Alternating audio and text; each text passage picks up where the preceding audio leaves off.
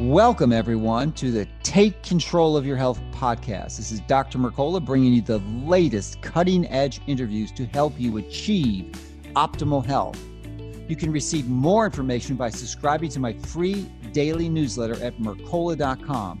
Thank you so much for listening. So let's get started with this week's latest program to help you and your family take control of your health. Cancer will affect 1 in 2 men and 1 in 3 women before they die, and that's not including skin cancer. Obviously, we can burn fat for fuel, but what other approaches can you use if you come down with cancer? Hi, this is Dr. Mercola helping you take control of your health, and today we are joined by Dr. William LaValle, who is an expert in advanced nutritional customized modifications that can be integrated for a specific cancer. So he's been doing this for a long time, really, like myself, a family physician, but has specialized in researching the scientific literature and developing a comprehensive database to help physicians understand what they can do. He actually trains other physicians who treat patients with advanced cancers and uses evidence-based molecularly targeted treatments to help these treatments and these physicians help their patients. So welcome and thank you for joining us today. Thank you for having me. So we have been beating the drum for a bit, and I neglected to mention in your intro is that you were one of the clinicians who helped carefully proof my book, Fat for Fuel, which helps people understand how to burn fat as their primary fuel. Yes. And I greatly extend my appreciation for that assistance, and also help me really understand the way insulin truly works, because virtually no physicians realize that it does not work by driving glucose into your cell. You pulled up a paper as you perpetually curious mind is, and you said, how does insulin work? So you researched the literature, you pulled up this study that was done like 20 years ago, and it just like opened our eyes that it doesn't work by driving glucose in the cell. It works by suppressing hepatic gluconeogenesis, or your liver's ability to make glucose. So thank you so much for that too. Sure. Very interesting stuff. Yes, indeed. So clearly that one of the I believe, and I suspect it's true, that one of the most foundational approaches that you can do to prevent and treat cancer is to get your body to burn fat first, primary fuel, to optimize mitochondrial function. Not the only thing you should do. Sure. So I suspect you would agree with that also, right? Sure, I do. Yeah. I think that the mitochondria is highly important and not well focused on otherwise. So I'm going to give you the floor now, because why don't you describe what you've been doing for the last 10 or 15 years and your focus and your passion on this and what you've compiled, and how that can help people understand what collaborative, adjunctive, natural interventions can also be used with the diet. Okay, great. Well, I think one of the most important things that people can understand is that there are large amounts of data. I call it mountains and oceans of data that are showing that there are anti-cancer effects, scientifically targeted, molecularly targeted anti-cancer effects from natural supplement products, so natural product supplements, as well as the repurposing of already available pharmaceuticals that can increase anti-cancer activity for people with cancer in addition to their chemotherapy and radiation therapy, and not instead of. And the challenge is that most doctors, because they're already overwhelmed with information, don't have the time to dig into this information, and so they don't know about a great deal of it. And for two other important reasons, the doctors aren't being taught about this. And one is that pharmaceutical companies are restricted by law and regulation from educating about the use of their drugs, except for how they're approved.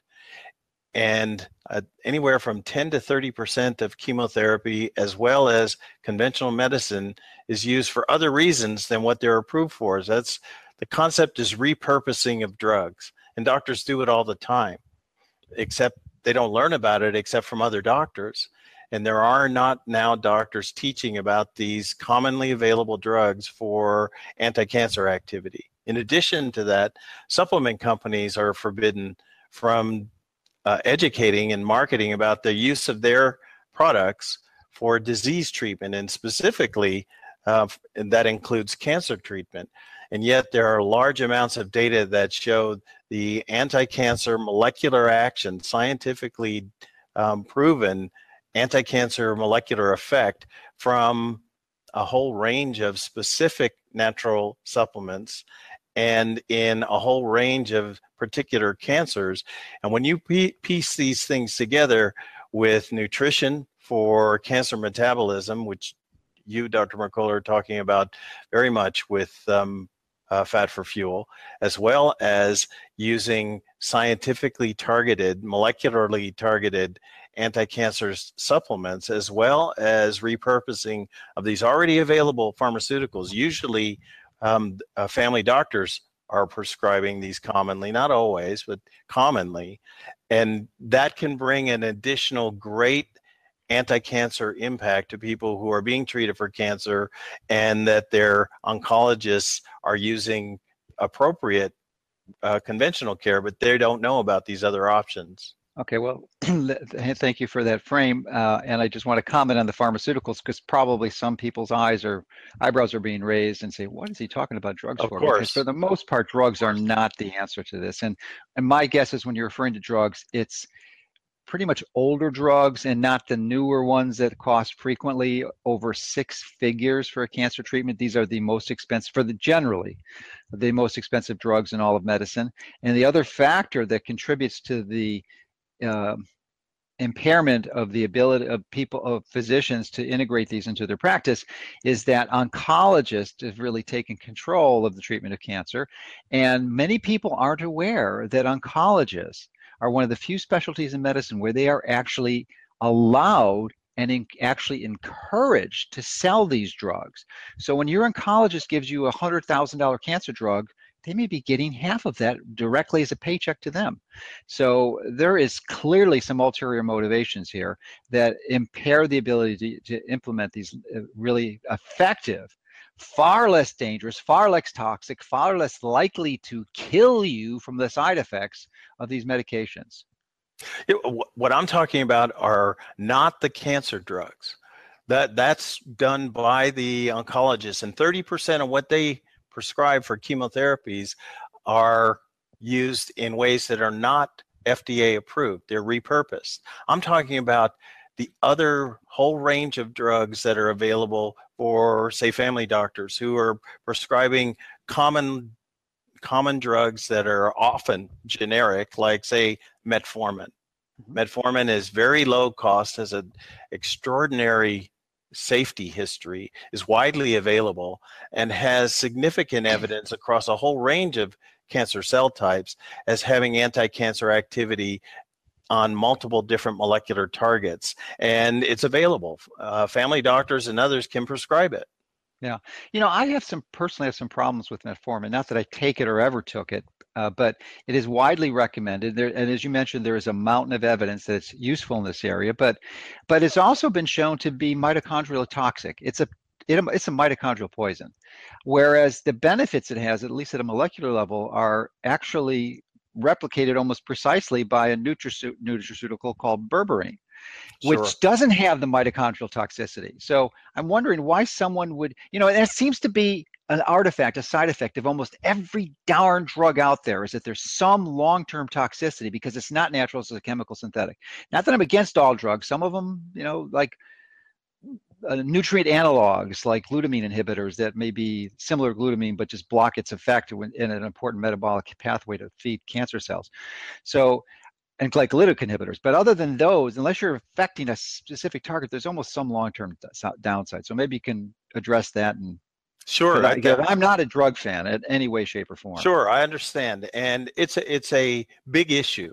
What I'm looking at with the people who are already getting conventional chemotherapy, already going to their conventional doctors, is I'm looking at benefit risk. Mm-hmm. And most of these people are already dealing with a very advanced cancer or a diagnosis that puts them in a very high risk category and high risk for progression. And without adding some additional options to their treatment plans, then they are less likely to get the kinds of benefits that the evidence supports. And so I call myself a molecular agnostic. I'm interested in using the molecules that are available. And when you talk about metformin, yes, it does. It is it does have some toxicity to mitochondria at the particular target within the mitochondria. It also has many other anti-cancer targets within cancer cells and cancer stem cells, and it's widely available. So I weigh all of those and I make the recommendations to the doctors, and I show the doctors the references, the scientific citations, and give them the link so they can go look at them. And then they have that discussion with their family, with their integrative medicine doctor. And so I strongly encourage people diagnosed with cancer to access this emerging specialty of integrative medicine, and the particular subspecialty within it that I do of molecular integrative medicine, looking at the spectrum of molecules that can add anti-cancer effect. And you're absolutely spot on about berberine having specific activity that's anti-cancer, like metformin specifically in that AMPK target. And they're not the same. They're overlapping, and none of these molecules have only a single target, these natural products or these generic pharmaceuticals. And so that's why I'm using it.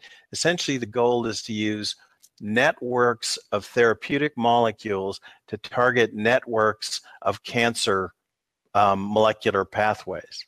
And it seems that one of the most important pathways, and one that I think many people watching this may not fully appreciate, is that what kills almost all patients with cancer is not the cancer. Well, it is the cancer, but the mechanism is the circulating cancer stem cells that are distributed throughout the body. So if you can target that, eliminate, decimate that population, then it's relatively easy to control the process. And I'm wondering if you target many of your approaches to the circulating cancer stem cells. Sure. We need to take it. I think people benefit from understanding a general overview of cancer, and stem cells is a really important component. You know, when I describe cancer to patients or to their doctors, I'm looking at, we're targeting cancer metabolism, which is what you spend a great deal of time and effort on. And Fat for Fuel is a great idea to describe that, a great book, and has great supporting materials. In addition, molecular pathways within the cancer cells.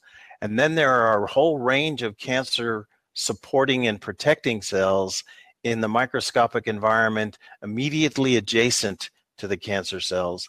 And that microenvironment includes a population of stem cells that can replenish cancer cells even when those cancer cells are eliminated.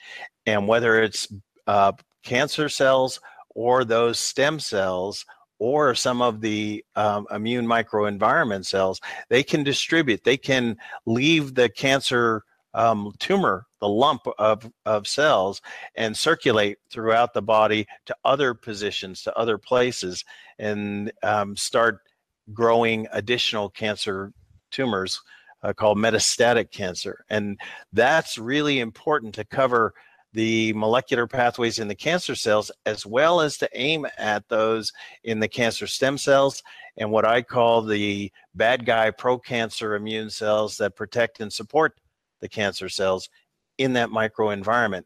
And using natural products, we can target all of these, the metabolism, the molecular networks, and the microenvironment. So what are the most frequent questions that people, in your experience, that people have who are recently diagnosed with cancer, that they have, and then also the ones taking care of them, their loved ones? Sure. The by far the most common question is, are there other things that I can do? Are there other things that we can do that can increase anti-cancer activity for the person diagnosed with cancer, for that patient? And is there scientific basis to it rather than the modern day folklore? Do we have access to the evidence? And the answer is yes, yes, yes, we do. That there are many options available, and that those options can be personalized depending on how the molecular characteristics, the profiles of those patients' cancer cells, they can be evaluated using technology called genomics, DNA assessment, or look at RNA, or even look at the proteins in the cancer cells to give a much better idea of how to target, how to focus treatment on that particular person's cancer. And so that's personalized precision medicine, in addition to patient-centered medicine, which is where the integrative medicine doctors are giving people choices for natural medicine in addition to their conventional medicine. So that answering those questions gives people relief, because then they have additional hope, and that's really important when people are addressing these very serious questions. Another thing that often comes up is, well, can't I do it myself? Can I just go down to the health food store or on the internet, order them? And I really want people to understand that cancer is a serious illness. It's not a do-it-yourself project. It's really important to have a team, and a team that is licensed, qualified physicians who know how to collaborate and know how to access the scientific literature and know how to personalize these protocols for your particular cancer. And the third thing that they usually ask is, how can I, quote, boost my immune system? And that's where I bring up the issue about the microenvironment cells, because actually what we want to do is increase the strength and the capacity of the I call the good guy anti-cancer immune cells that can detect and eliminate cancer cells, and we want to deplete and suppress and inhibit the bad guy pro-cancer immune cells, both of which are in the immune system. So rather than boosting the immune system, I like to think of it as optimizing the immune system. And there are natural supplements that are available that can increase the good guy anti-cancer immune cells and decrease the bad guy pro-cancer immune cells. Yes, indeed. So I would suspect that most of the patients that you consult with, or either directly or indirectly, are still using chemotherapy. And, when you're between a rock and a hard place, especially with many of your loved ones who don't understand or appreciate the healing potential of these natural approaches, that may be the option. In fact, most oncologists, I suspect, would refuse to treat patients who didn't use that, depending on the tumor, of course. But there is a strategy that you can use. It seems to work really well, and I'm wondering if you recommend this in your protocol, where when you're going to, for those who don't know, you don't receive chemotherapy continuously. It's at a pulse dose, depending on the agent, in terms of frequency, but it's not taken every day typically. So the strategy that seems to work really well is to be the day that you're targeted for your chemotherapy, usually intravenous injection or administration, you don't eat for 24 hours before that day. You don't eat the day of the administration, and then you can eat the following day. So it's a 48-hour water fast for the most part, but that seems to have dramatically reduced the side effects, the toxicity, and also radically improved the effectiveness, and so much so that they can probably radically lower the dose and again further decrease the side effects. And I'm wondering if that's a part of your protocol. Yes, that the idea of calorie restriction during chemotherapy and radiation therapy is a really important consideration that people can ask their integrative medicine doctor about. I do recommend and support that either calorie restriction and fasting. If somebody's willing to go all the way into fasting, great. I strongly support it. It's only 2 days. It's not like 40 days. Right. Well, not everybody is as eager to do that, and so what's the alternative? Death. It's like a pretty powerful motivation. It is. It's a challenge. I have to meet people where they are and meet their doctors where they are and give them as best options as possible and say that's right. It would be better if you fasted for 48 hours. And if you're not going to do that, it's better than say to have a calorie restricted 500 or 600 calories. You know, in the old days, I suspect when you were in medical school, I know when I was in the chemotherapy wards, in the chemotherapy rooms, they had people coming in with donut carts and cookies. Oh, increase the business. Yeah, and I think they still did. I think it's still around. That Oh my it's God. really. I think that The absolute component. worst thing they could do. Oh, there's nothing. Yeah, There's no worse food. That's the number one. it's the challenge that idea that cancer cells are addicted or highly using sugar, glucose, fructose, in particular glucose, sugar addicted, is called aerobic glycolysis, and it's a really, really well researched and been the science has been rigorously available for many, many decades, and it's an area where we still run into a lot of resistance. And people have to understand and make their own choices, which is why I spend the time educating them about cancer metabolism. And fat for fuel is going to make it a lot easier. Yeah, it really focuses on limiting glucose as the primary fuel, and it does that really well, and also optimizing mitochondrial function, which is another major improvement because your body cells have the metabolic flexibility to switch between sugar. It's not that sugar is intrinsically evil. You need sugar. You absolutely need it, glucose specifically, to run. And our program uses feast famine cycling where you actually get these pulses. And interestingly, I interviewed Dr. Slocum, who is a Turkish oncologist who integrated Dr. Seyfried's protocol and was getting 50% improvements in stage 4 metastatic cancer patients. And he was actually integrating feast famine cycling where he would have them have large amounts of carbs even though they had terminal cancer. And he got incredible results. So what do you think the most important things are for people who are initially diagnosed with cancer that they should know and their family should be aware of when they're considering all the treatment options? Well, one of the things, that's a great question. It happens often.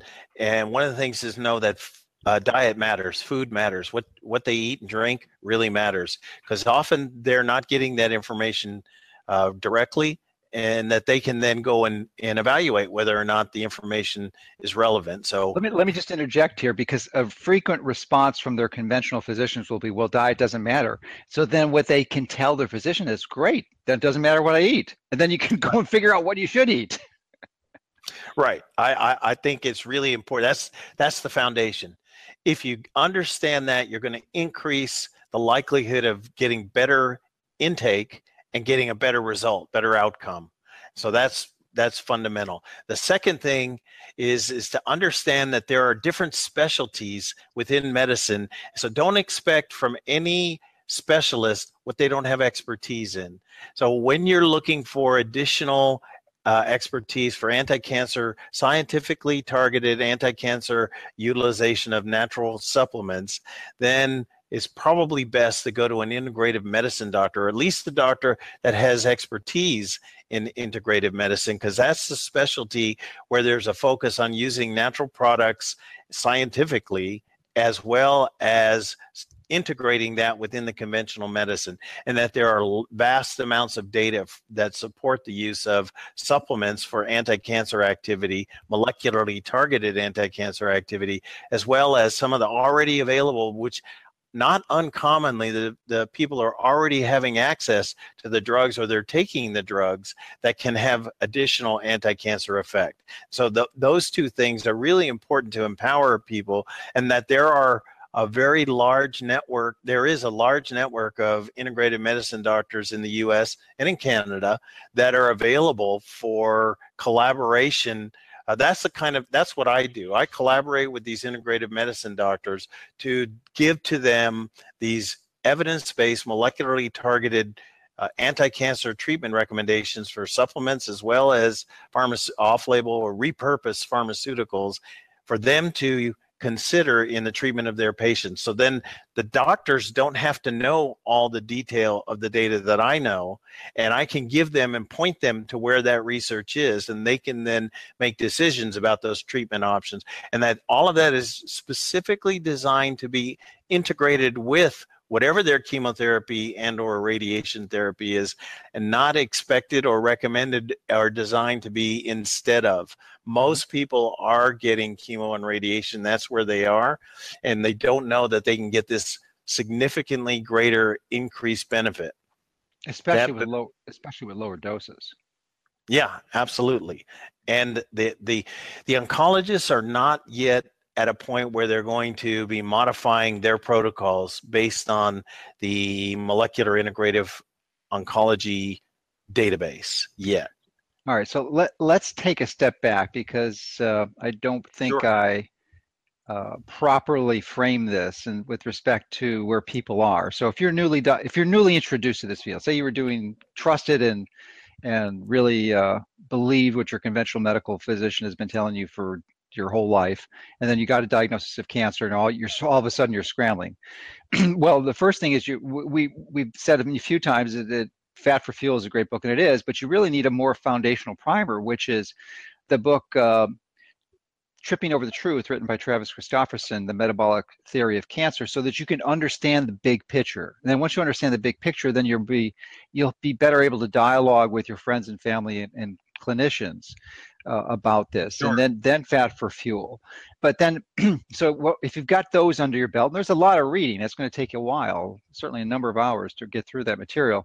But once you've done that and starting the program, it doesn't mean you can do these. Well, obviously you can only read one book at a time, but it doesn't mean you can't do something else. And the something else is, I think, a really critical part of the equation. I want to get this out now, because you used to see, you maybe still see, I don't know, but you used to see that was your primary treatment. You were a natural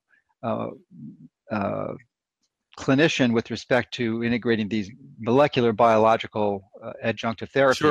Sure. But you're overwhelmed, as most people do, as a single person. So you're training physicians. So how does someone find a physician who's trained in these adjunctive molecular biological techniques and really understands this and can help guide them? Because they can listen to this interview 10 times, they're still not going to get all the details. You need someone that's going to answer your specific questions and customize the program for you. So how do they find someone like that? Well, what I've been doing for these last 10, 11 years is exactly that, is using whatever their diagnosis, the criteria, the information, their diagnosis, to create personalized precision medicine protocols for them, for their doctor to then implement. And so that's a very direct way to get this information. The physicians are overwhelmed by and large, and the specialty of integrative medicine, even though it's relatively young and emerging, has still not had a lot of subspecialization, and I'm subspecializing within that, and provide those medical doctors, the integrative medicine doctors, who understand molecular biology and are willing to look at the evidence base, the ability to quickly get this information and apply it in their patients. And that's the bridge that needs to occur.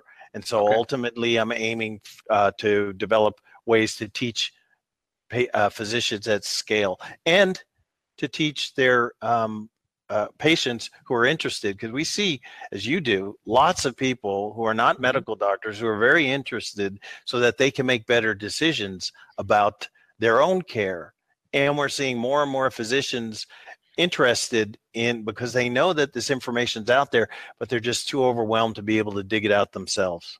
Yeah, so it is a team effort. So Absolutely. Your team consists of yourself, obviously, Yes. being the most important part of the equation, and really the leader of the team, because you are in control of your health. You make the decisions, you control the ship. So, but then you've got to have good people on your team, and that would be an integrative medicine physician who's well trained. And there are some good strategies to find one if you haven't already identified one. And but I wouldn't necessarily restrict yourself to local if it's a terminal diagnosis. I mean, you could Sure, Many of absolutely. these physicians do online consultations, or you can travel. So there's a wide variety, but if it's a serious problem, you need to find the best.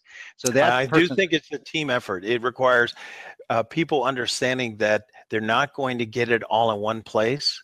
So they're going to get a certain treatment from their conventional oncology team and their integrative medicine team, and they may not get them in the same place. And it's still early days as to how well those two teams now collaborate. well, there's another member of the team, and that's the nutritionist. And we're in the process of certifying actually nutritionists, and could be physicians, but most of them are nutritionists that can actually counsel and guide you through the most important foundational part of the program, which is the diet. So you can read Fat for Fuel, might struggle with it, you Absolutely. might need some of that customized support. So that's another really valuable member of the team, and we'll have that certification available later in 2017. And those links will be on our site. So we get no referral fees or anything for that. It's just that we're seeking to provide resources for people in very desperate situations.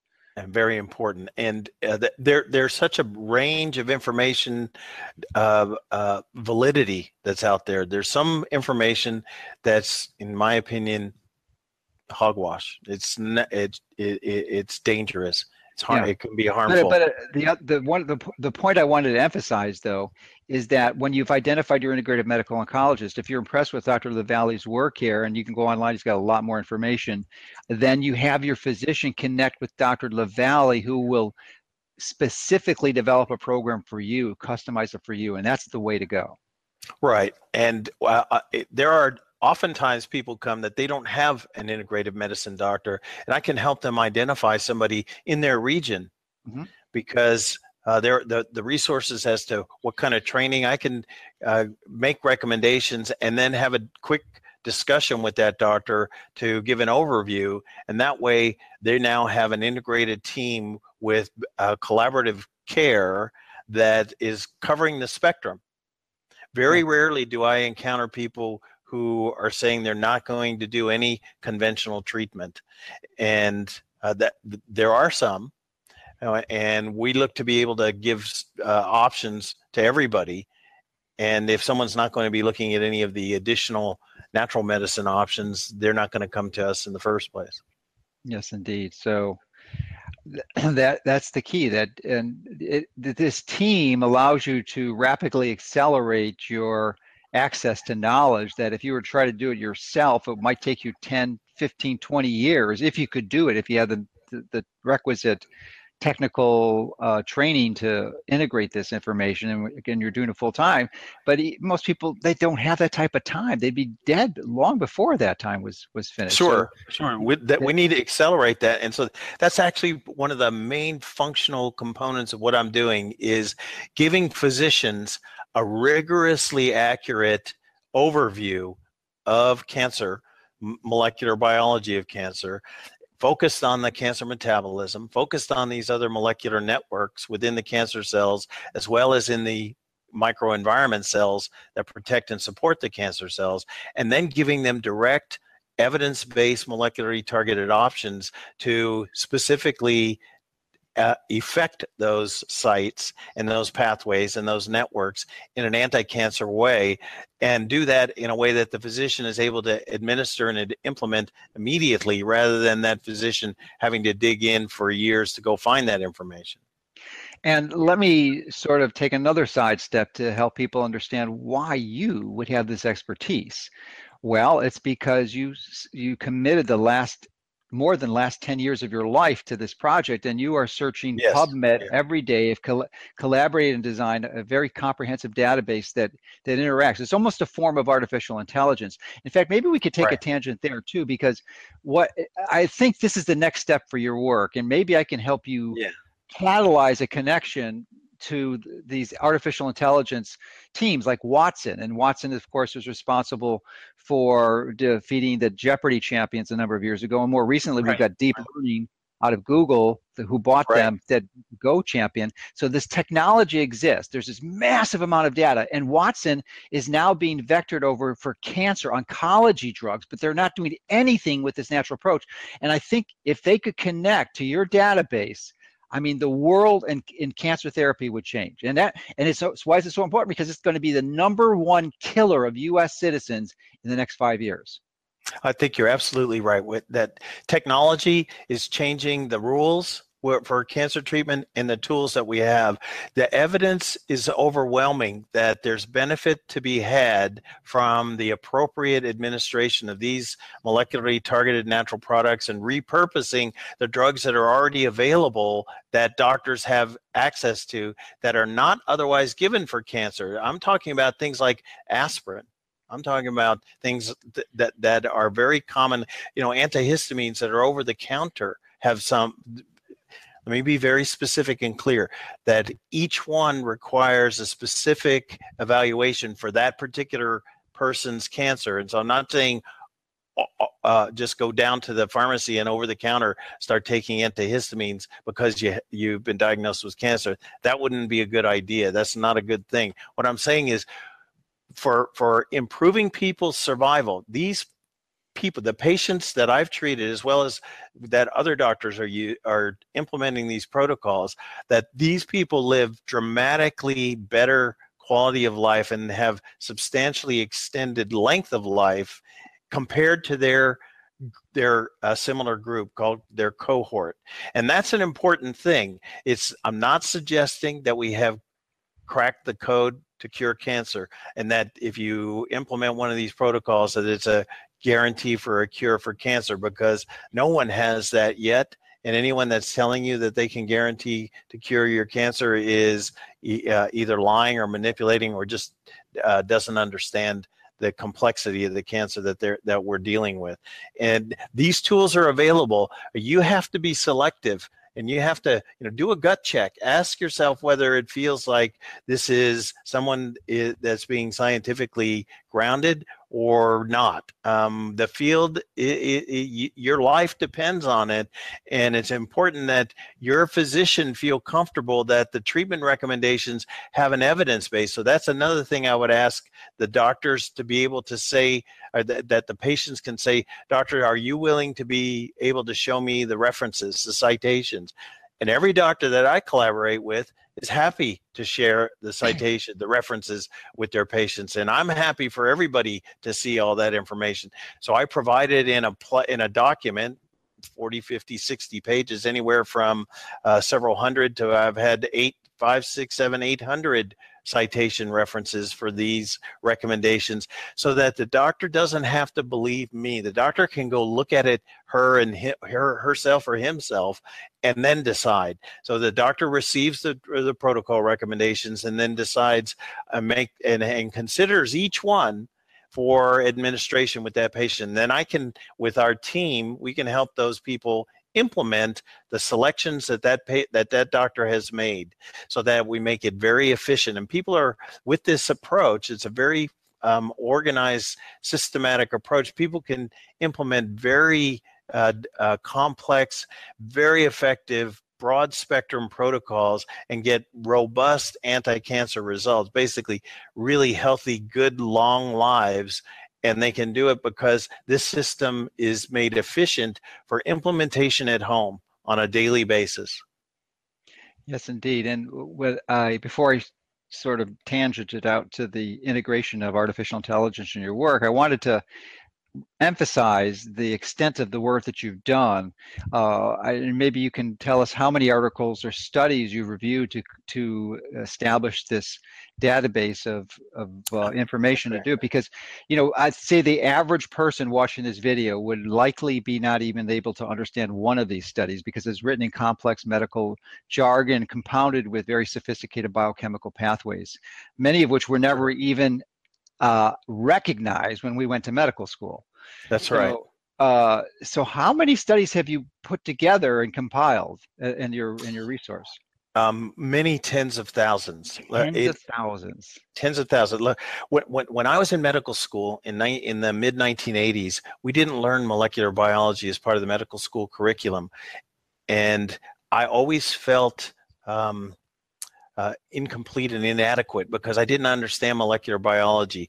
And so in the beginning of 2006, I took a big decision, a self-imposed sabbatical for 3/4 time in order to learn the molecular biology of cancer. And since that time have developed evidence or databases, relational databases that are connecting cancer cell types and molecular pathways and chemotherapy and pharmaceuticals, as well as natural products, and how they interact and how they're cross-referenced with each other, and have spent well over 13,000 hours in developing these databases that now can be used to greatly accelerate the selection of these options, because the data is organized, it's collated, and I can then go in and select specific recommendations because I know where to go look.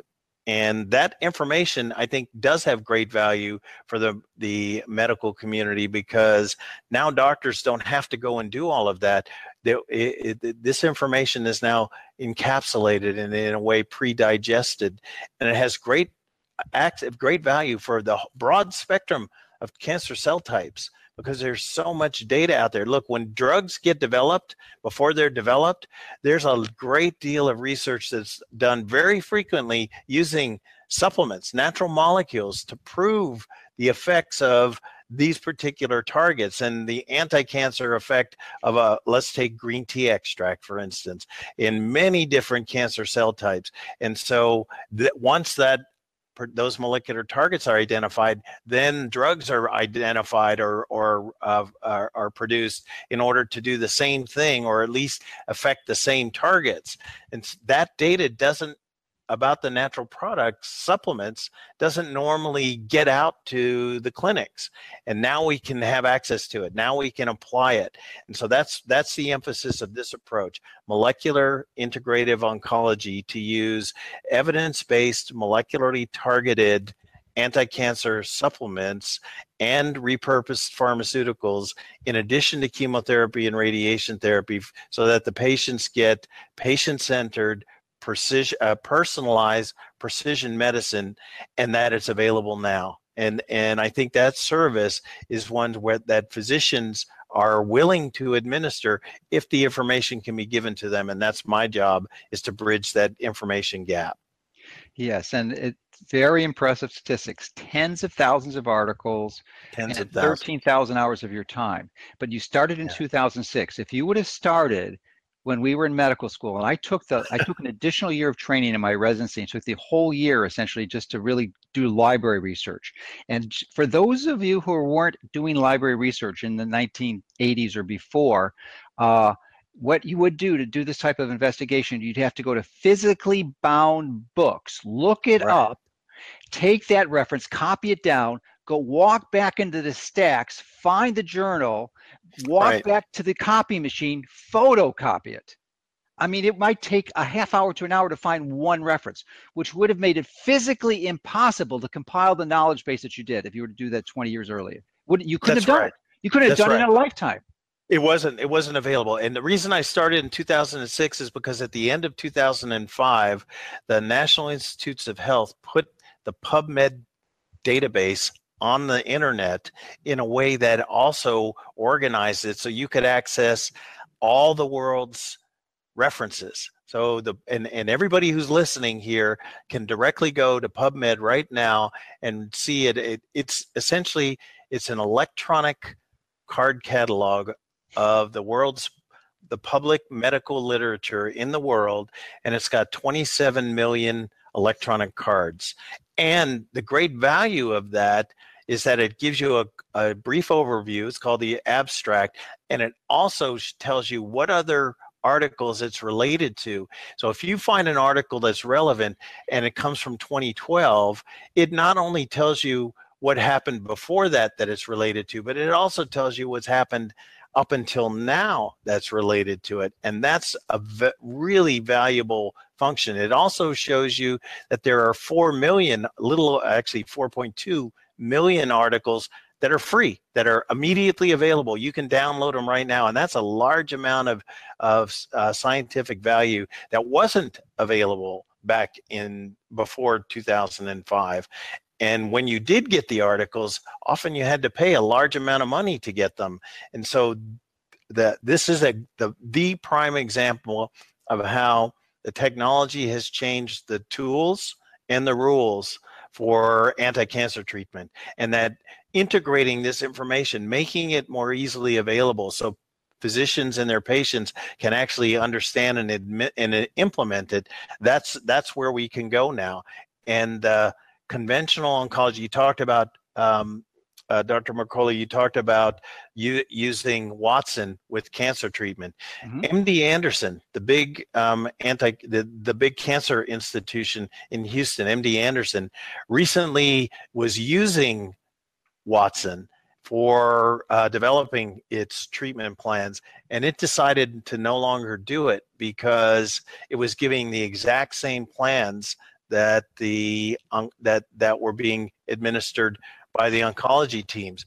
And I think that's because the people who are programming Watson weren't aware of or how to actually efficiently access this information. They never access the materials that you are. That's right. The question I have for you. I mean, you're in this field. There's not many people like you. Is there anyone else or any other organizations compile this type of extensive database on? Not that I know of. Otherwise, I would have been using. You're the top guy in the world on this.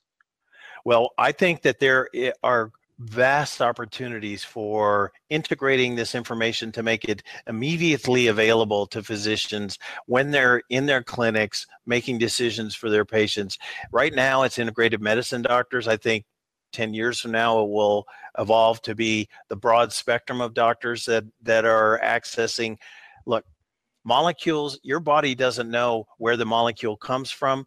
The evidence base is saying that there are a range of molecules. And so I look at all of the evidence base and evaluate benefit risk. Look, there are large numbers of natural molecules, supplement molecules, that I don't include in protocols because people can't get them. They're not available in the US and in Canada, or they're only available in places or from manufacturers that I don't think are appropriate or trustworthy. So there are caveats to all of this, different bits and pieces of information that people need to understand. And that's where having their professional, their license, look, in some regions in the US as well as in Canada, naturopathic doctors are able to prescribe pharmaceuticals in addition to the natural supplements. There are places where medical doctors and naturopathic doctors collaborate closely and greatly. There are some integrative oncology teams, the regular oncologists who also do integrative oncology. There's not many of them. And I think this emerging field is set to grow exponentially if this information can be put out appropriately in a way that's usable. Right now, most doctors feel overwhelmed by molecular biology, and they don't want to go and spend literally years or let's say even hundreds of hours in a year to get just a little bit of information. So I'm looking at how can we encapsulate, how can we make this information more efficient? And I think technology will do that, make it readily available. Yep, probably an app on our phone in the not too distant future. So yeah. You've already discussed some of these, but that there are some challenges to the practical implementation of molecular integrative oncology. Yes. And I'm wondering if there's three primary ones, and I'm wondering if you could summarize those three primary challenges and how they reinforce each other, and what's the solution to overcoming them. Well, one of the main challenges is doctors don't have enough time and resources to learn the molecular biology of cancer, specifically the molecular biology of the anti-cancer effect of natural supplement molecules and of already available molecules. And so the doctors, since they don't know about that information and no one is teaching it to them, then they don't have access to it. That other part of no one teaching it to them, or very rarely are they being taught, is because of two really important components within the regulatory system in the US and in Canada and in other parts of the world.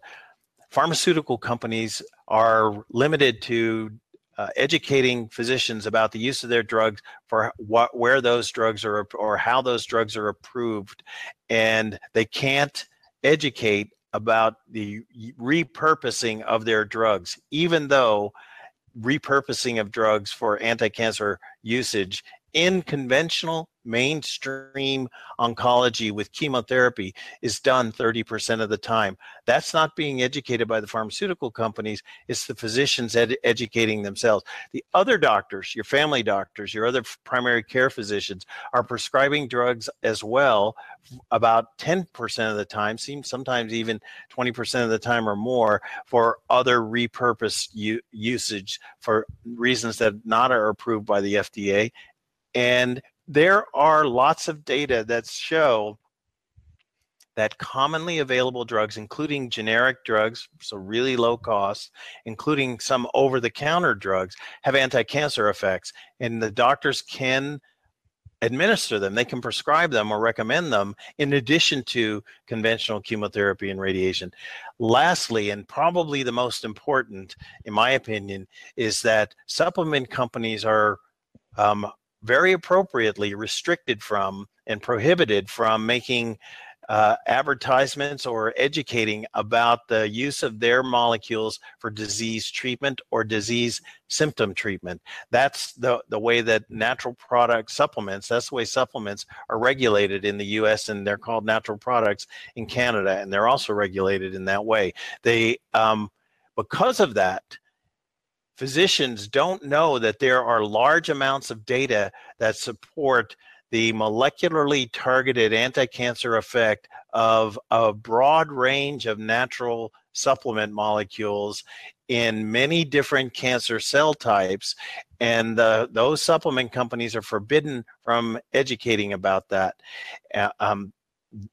So the fact that the doctors are overwhelmed about the molecular biology of cancer and aren't being taught the big picture about it, and they don't have access to the information about the repurposed pharmaceuticals and, importantly, the natural product anti-cancer effects, then that whole area is not available to them for implementing or for making treatment recommendations.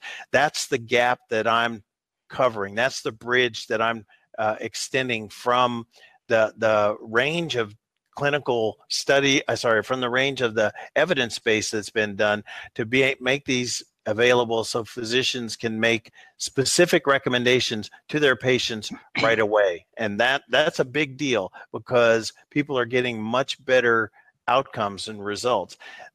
We need to apply this in clinical trials, looking at broad spectrum of natural products and some of these repurposed pharmaceuticals in addition to conventional treatment. And so I'm very actively looking at how we can consider and actually implement this kind of clinical trial. It's not been done before. It's a different kind of method. It's a method looking at a broad spectrum of natural molecules rather than testing just a specific drug molecule or a specific natural product molecule, because it changes. Different people have different molecular profiles. Everybody's cancer is a little bit different, so we have to personalize the treatment based on the evidence that we get about their molecular profile. And we're going to see all of this explode in the next 10 years. The area of precision medicine, the area of genomics applied to medicine, not only cancer. I chose cancer because those are the patients I was seeing the most, and that's where there was the most data. And so when you marry those two, we have rigorous approach now to evidence-based protocols, and physicians can access that to the degree that they're willing and able. Terrific. So there is a wide range of patients with cancer, from those who've just been recently diagnosed and have very localized stage 1. If you just basically apply the principles in fat for fuel, it will be gone almost virtually with no other adjunctive therapies, to those who are in metastatic stage 4, given a very poor prognosis, maybe even less than a week to live. So I'm wondering, at what point does this approach not work, and is it just wise to consider palliative care and go to a hospice, or is it they never give up? I mean, what's your strategy as you get into the stage 4 cancers? Well, I see a lot of people with stage 4, and if they're able to implement at least either a minor protocol or a medium-sized protocol, then it's very common for us to see that they're getting significant benefit. In other words, slowing down the progression, even getting the tumor amount, the tumor burden, the tumor load to decrease.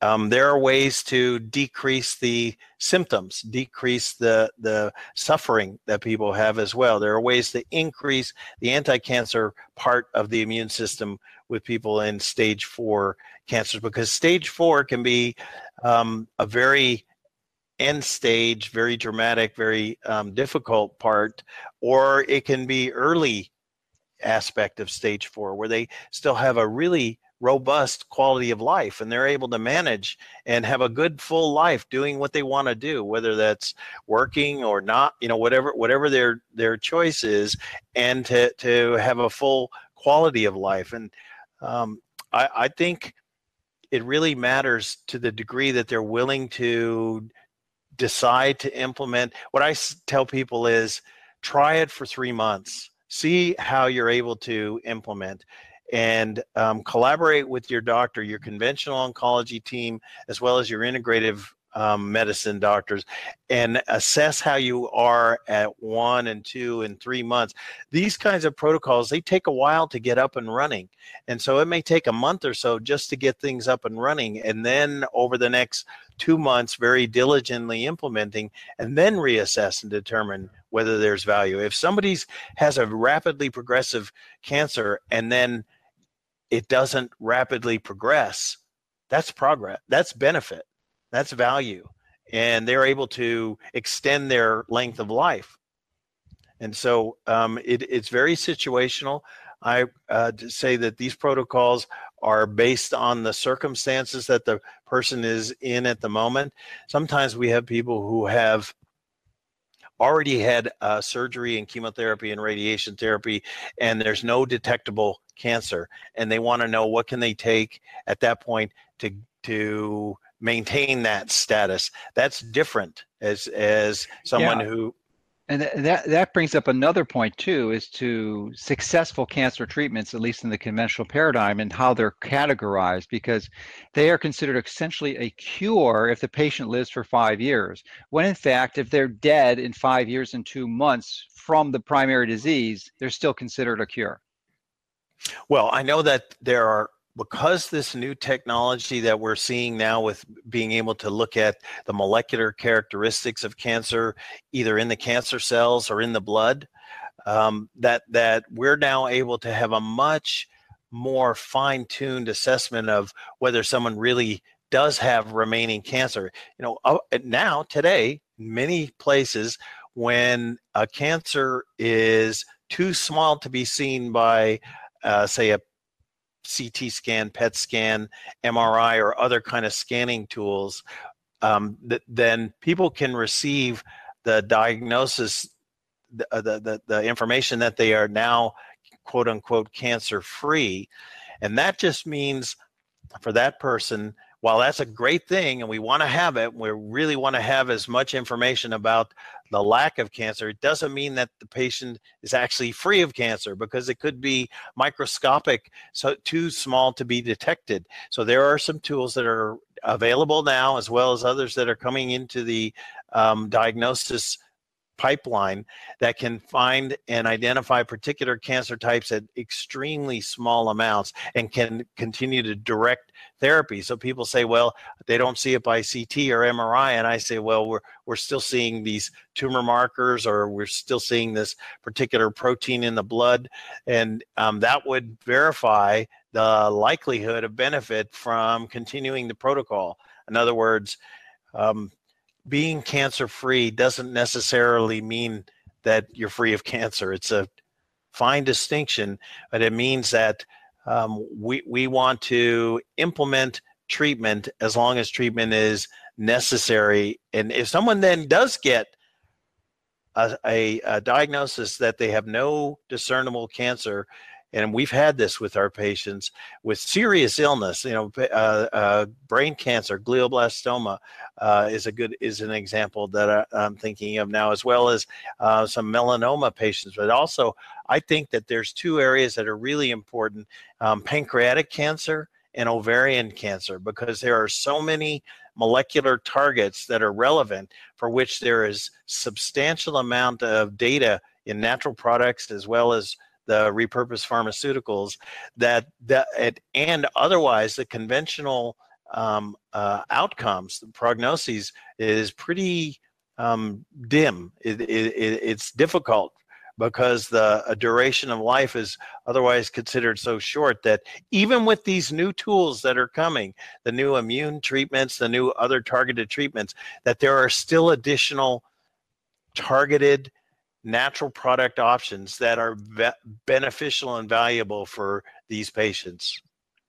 Well, this is great, and I'm sure anyone watching this realizes that we could literally talk for the next 10 hours and not bore you at all, because there's so many things that we didn't cover, and Dr. LaValle has studied this for 13,000 hours, and he's got a lot of information to share.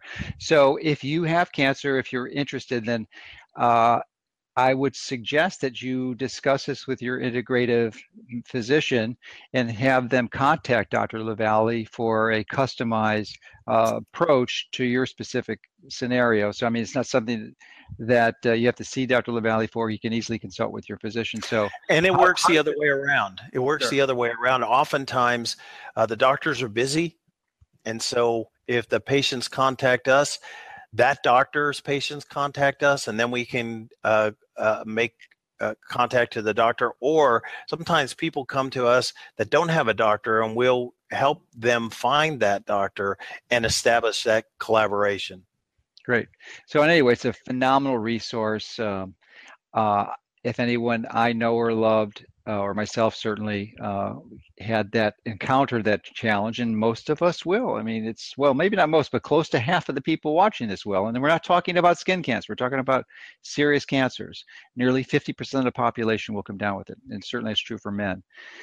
So this is something to consider. I mean, too many people die needlessly and have to suffer from these cancers. I mean, this was an unknown, essentially rare disease prior to the industrialization and the benefits that we got. But you know, this is the artifact of living in a chemicalized society and having access to lots of great things, but veering away from natural lifestyles, which expose us to these risks that cause our cancer cells to develop and kill us prematurely. So, great resource. How does the physician find you or the patient find you?